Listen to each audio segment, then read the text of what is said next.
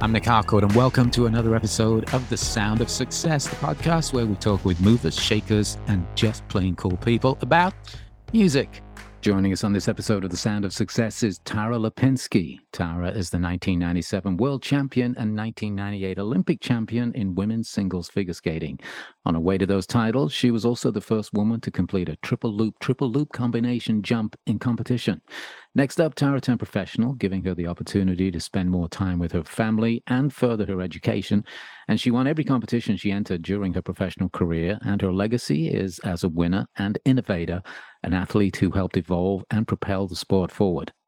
Her second career as a sports broadcaster began in 2010, and when she joined NBC the following year, teaming up with commentator Terry Gannon and her now good friend Johnny Weir, she brought a bright, fresh, fun, and accessible approach to figure skating commentary that she has now expanded into a larger role as an analyst for both the Winter and Summer Olympics.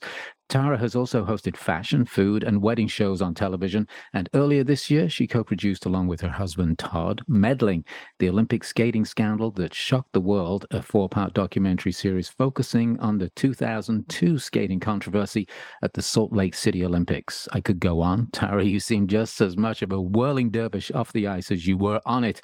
Thanks for taking the time to talk. Of course, I'm happy to do this. So we're going to talk music shortly, but first up, who were your ice skating heroes growing up and perhaps even during your career? And then secondly, in your broadcasting gig, who did you look up to and who inspired and supported you to make the jump into that world?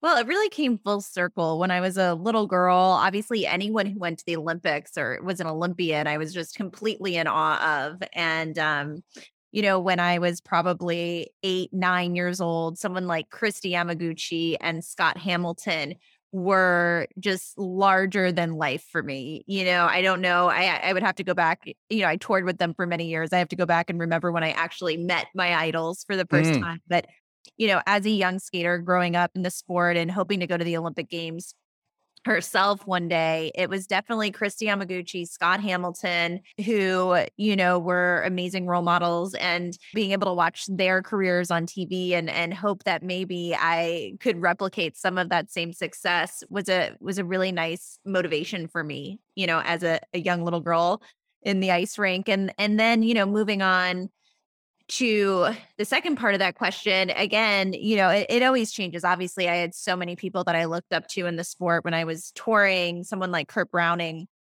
who was an incredible artist and performer. And I toured with him for many years, was also an inspiration to me. But when I really made the jump to broadcast for what I guess I call my second career, it did come back full circle because Scott Hamilton, one of the all-time great commentators in our sport, was someone that not only I admired, and he would commentate my own events when I was still competing.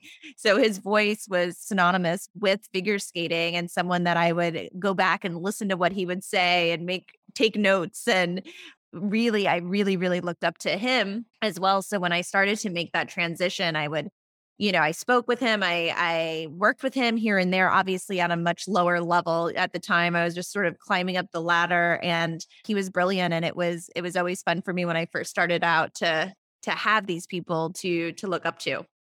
You mentioned researching and listening to his commentary, and I read somewhere that you did a lot of that at the beginning. You really immersed yourself in other people's work just to try and figure out how you would fit in, I guess. Yeah, it's a difficult next step. And when you've never done it before, you really don't know what to expect. And being the perfectionist and sort of worrywart that I am, I just, love to dive into research and into studying when I'm kind of taking on a new project to make sure that I feel like completely prepared to take on that next role. And that's something I did in commentary. Dick Button, obviously another legendary commentator that I looked up to, Peggy Fleming and Sandra Bezic, who is actually my choreographer. It's a very small world, but I spent a lot of time going back through tape and listening and just really understanding the magic that they brought to the broadcast. But after a while, I kind of realized, I did that for a few weeks, and I feel like it was great to sort of store all that knowledge. But at the end of the day, you put those headphones on and you really have to be yourself, and you can't follow any script or follow in anyone else's footsteps because it won't be authentic. And I think that's what Johnny and I try so hard to do now is being as true to ourselves, as authentic, really uh, diving into whatever style of commentary you would like to say our style is, and really letting that chemistry and our personalities take or sort of become the centerpiece and not follow someone else. You talk about Johnny, obviously, and it is my belief that you guys didn't really know each other that well before you started working together. Is that right?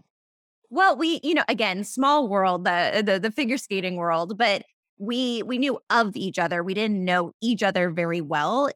We've gone to events or we sort of crossed paths. There was one event that we did together in a sort of hosting capacity.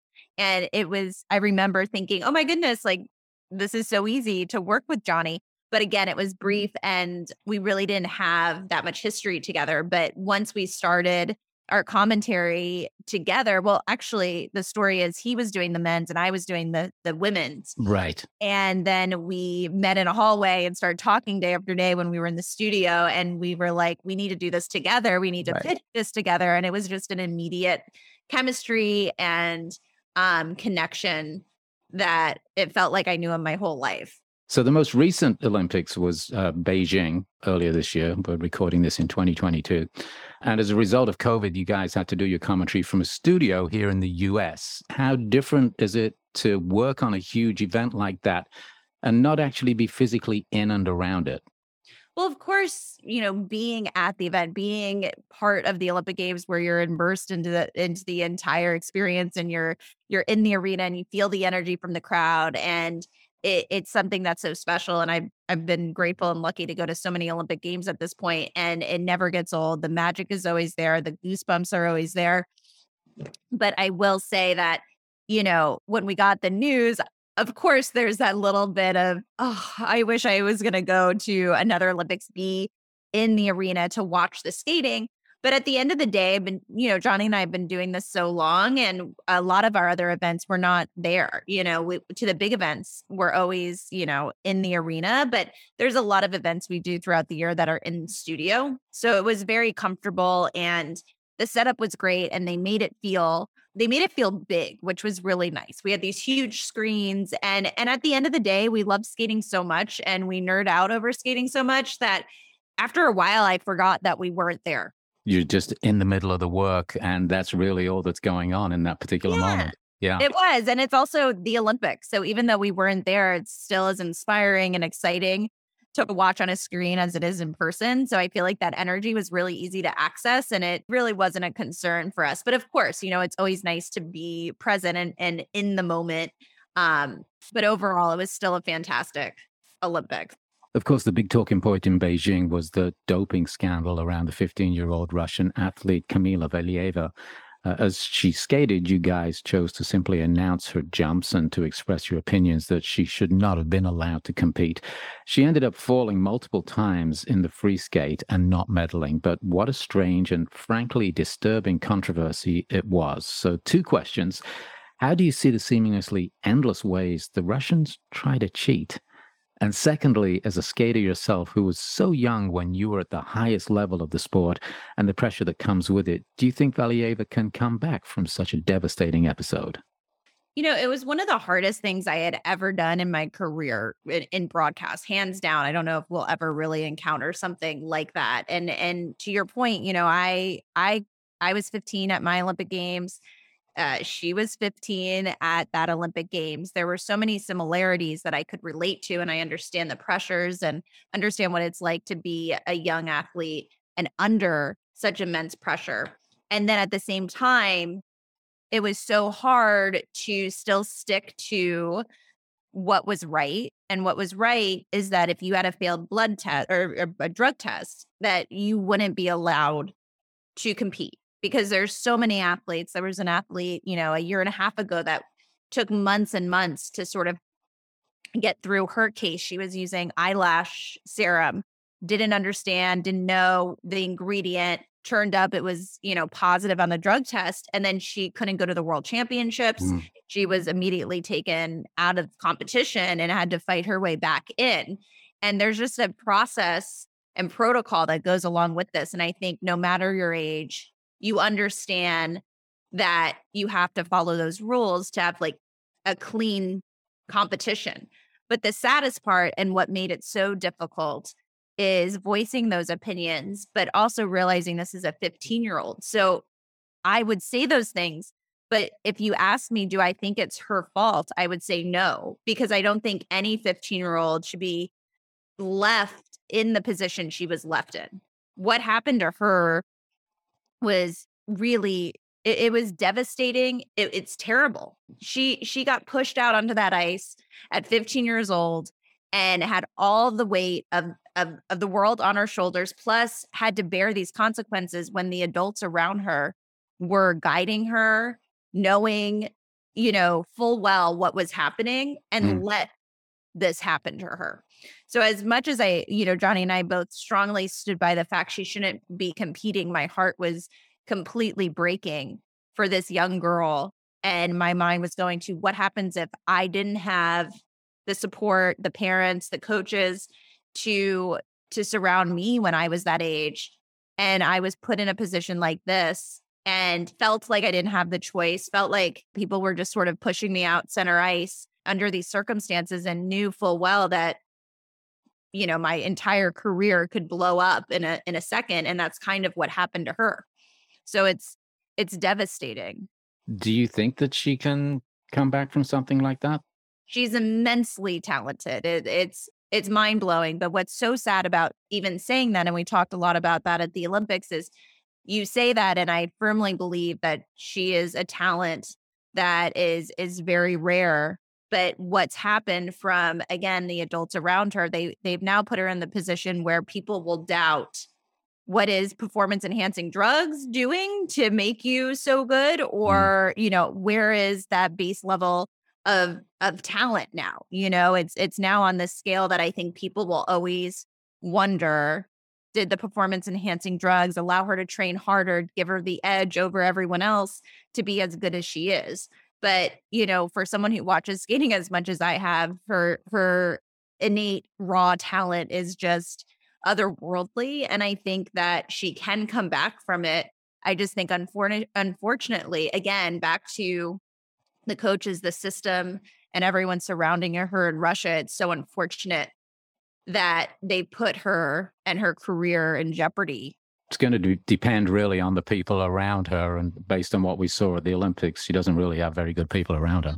They've got to change the system in Russia. And what's happening is you just, everyone else is playing clean, and you have to make sure that that is the case for every single athlete from any country. And right now, the Russians are going to be competing inside of Russia against themselves, because with the war and everything that's happened recently, beyond everything that's happened at the Olympics, they're not allowed to compete in normal international competitions right now. I mentioned in the intro that you and your husband, Todd, co-produced the documentary series Meddling, about the 2002 story of the Canadian figure skating pair, Jamie Salé and David Peltier, who, through another Russian fixing judging thing that happened, they ended up losing the gold to the Russian skaters, who were fantastic.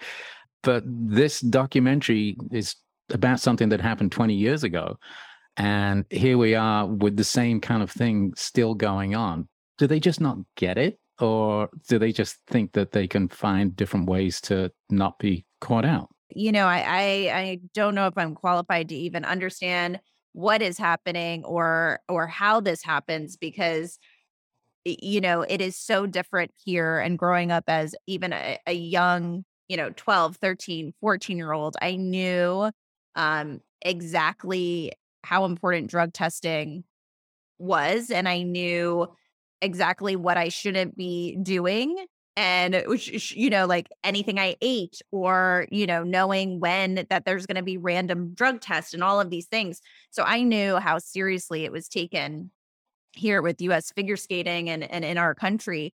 But, so I don't even know. I just don't know if it's so different there that no one, the poor skaters themselves aren't really educated, because they're just listening to what their coaches are sort of demanding from them, and Sure. and don't have that support. But yeah, it's a shame.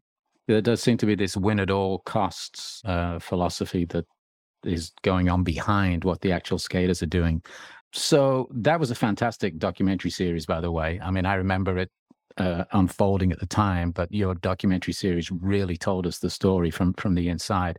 What else are you working on? Where will we see you next on television? So we do our regular gig of full skating content all through the year, usually from October to March for all the Grand Prix, Nationals, World Championships. So we'll be doing that. Obviously, we're involved in the Summer Olympics. Johnny and I have been working on a few other shows together. So there's always a lot in the works. Me and my husband we formed that production company. He's a director himself, does a lot of sports documentaries. So we're sort of really thinking about next steps for our projects together. I recently hosted a show called Wedding Talk that will come out in October, which is really exciting. And it's such a departure, obviously, from figure skating, but that's sort of been my job the last 10 years, where figure skating is the main gig, but sometimes then I'm hosting a Food Network show or, something that seems completely random, but maybe because I love and romance so much and wedding that it's a good fit. But yeah, we just wrapped on that. And so keeping myself busy. Yeah, well, there's certainly crossover with the fashion angle, obviously, from, dressing for the ice and obviously somebody getting dressed for their wedding. Let's jump into the music questions. It seems inevitable that perhaps some of the music you skated to will fit into some of your answers. So feel free to expand as we work our way through. What is your first musical memory? My goodness. It's funny. I was saying this to my husband the other day, is that my mom and my uncle, the house was always filled with music from anywhere, sort of like a range of Stevie Nicks and Fleetwood Mac to Bob Seger. And I feel like those songs, as I heard them on repeat for years when I was a little girl, made a pretty big impact. I'm a huge Fleetwood Mac. Our wedding song was a Stevie Nicks cover. And so I feel like that's probably my first introduction to music. I read somewhere that Bruce Springsteen's Jersey Girl has a place yes, in your heart. I am a Jersey girl, so definitely a Bruce fan, and I love that song. Oh my goodness. What was the first music you bought with your own money?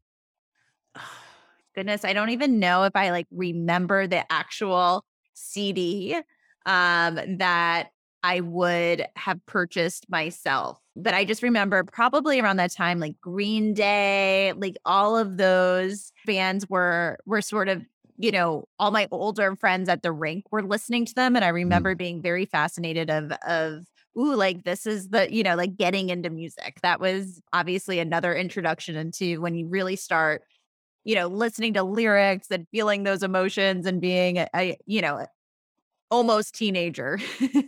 Now, I know you moved around a little bit because of your training. Did you get an opportunity to go to see live music when you were a kid? And if you did, what was the first concert that you went to without adult supervision? Well, with adult supervision, I went to New Kids on the Block because I was obsessed with them when I was a little girl. Without adult supervision, I think that it was an NSYNC concert. And me and my best girlfriend went to that. Do you remember where? I don't remember where. I was maybe Pittsburgh. I was touring. I don't know if it was Pittsburgh. I can't remember exactly. What do you listen to when you want to dance? It's so hard. I love all types of music, so many different kinds. But I guess that I do like rap. I do like hip hop. Top 40 is always fun. I love Motown.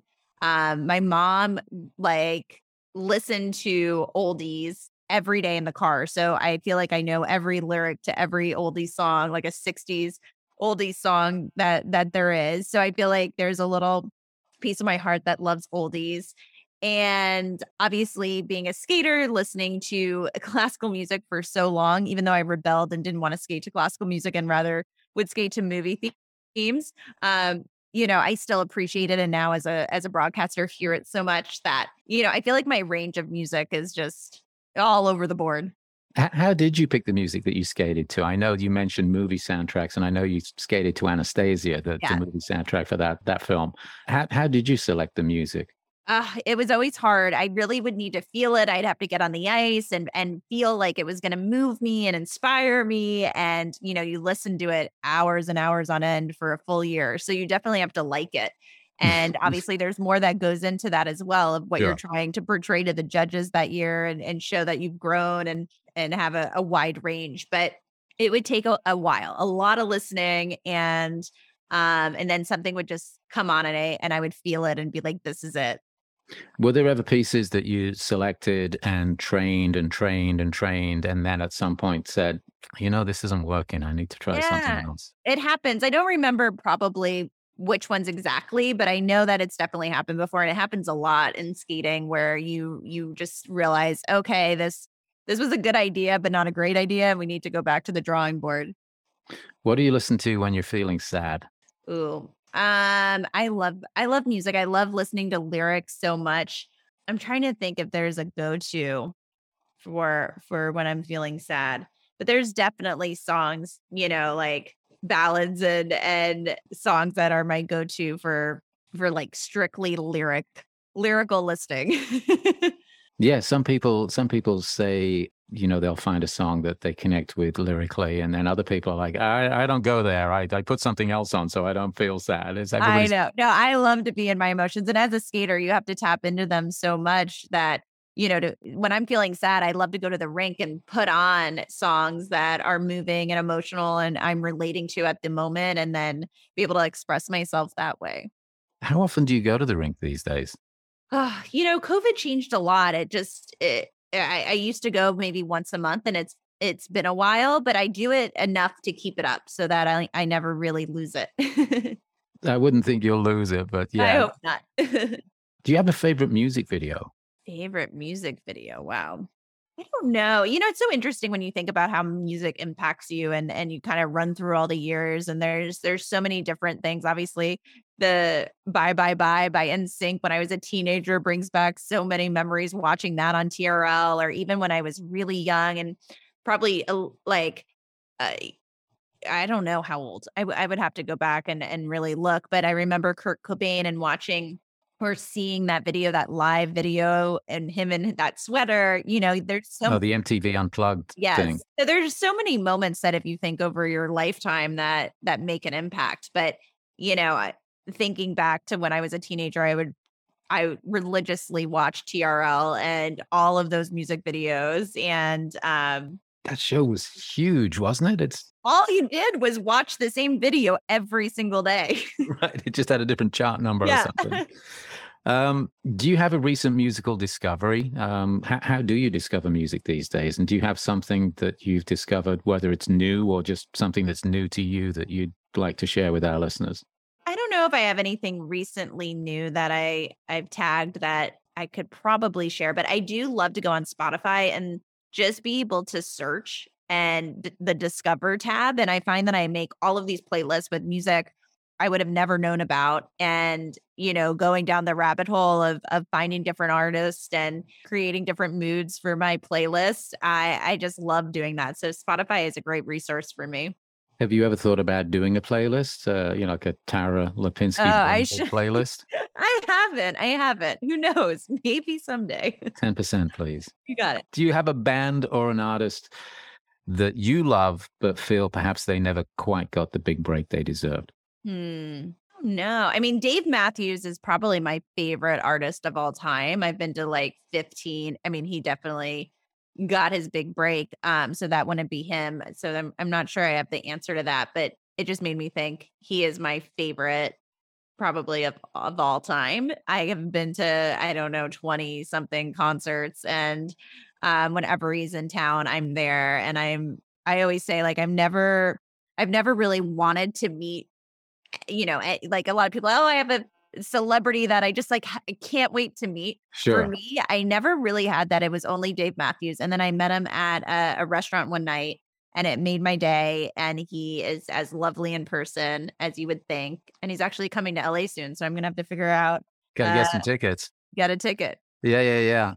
That's a lot of shows. You said 15 to 20 shows. Yeah. Oh yeah. I mean, I have gone multiple times, back-to-back days. I love Dave Mathews. And he has done just fine over the last Oh, he sure has. Yeah. 5 years or so. Yeah.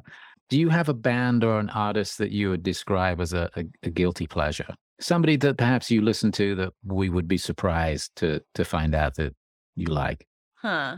That's a good question. Huh. I don't know. I feel again like when I think of my playlist or what's currently on them, it really is. It literally can be Bob Seger to a hip hop rap song to a ballad and an 80s song that reminds me of, being a little kid. So I feel like it's so across the board. I don't know if I would have one that would be super surprising, but there's so many feel good songs. It's like Fast Car. Sometimes you just got to listen to Fast Car. That song is so good that, I don't know where that comes from. So it's not like, every day I'm listening to that, but sometimes I find myself always like needing to like throw back and listen to songs that remind me of different times in my life. Are you talking Tracy Chapman when you Yes, say Tracy Fast Car? Chapman. Sorry. We always wrap up our conversation with one final question, which is, how are you feeling right now? Whew. I'm feeling good. I'm feeling busy. So I feel like you have that alive energy with so much, going on in our lives. We're renovating our home. We're, lots of new work stuff. So I feel that creative energy and that excitement about the future. So yeah, I'm feeling good. It's great to have a moment with you and hear about the music that you love and the music that has inspired you. So thank you so much for taking a minute and talking to us on The Sound of Success. Thank you. This was so much fun. The Sound of Success is hosted and produced by myself, Nick Harcourt, for Spark Network. Our theme music is by Keita Klein. For more episodes, find us on Spotify, Apple, sparknetwork.com, or wherever you get your podcasts. Thanks for listening.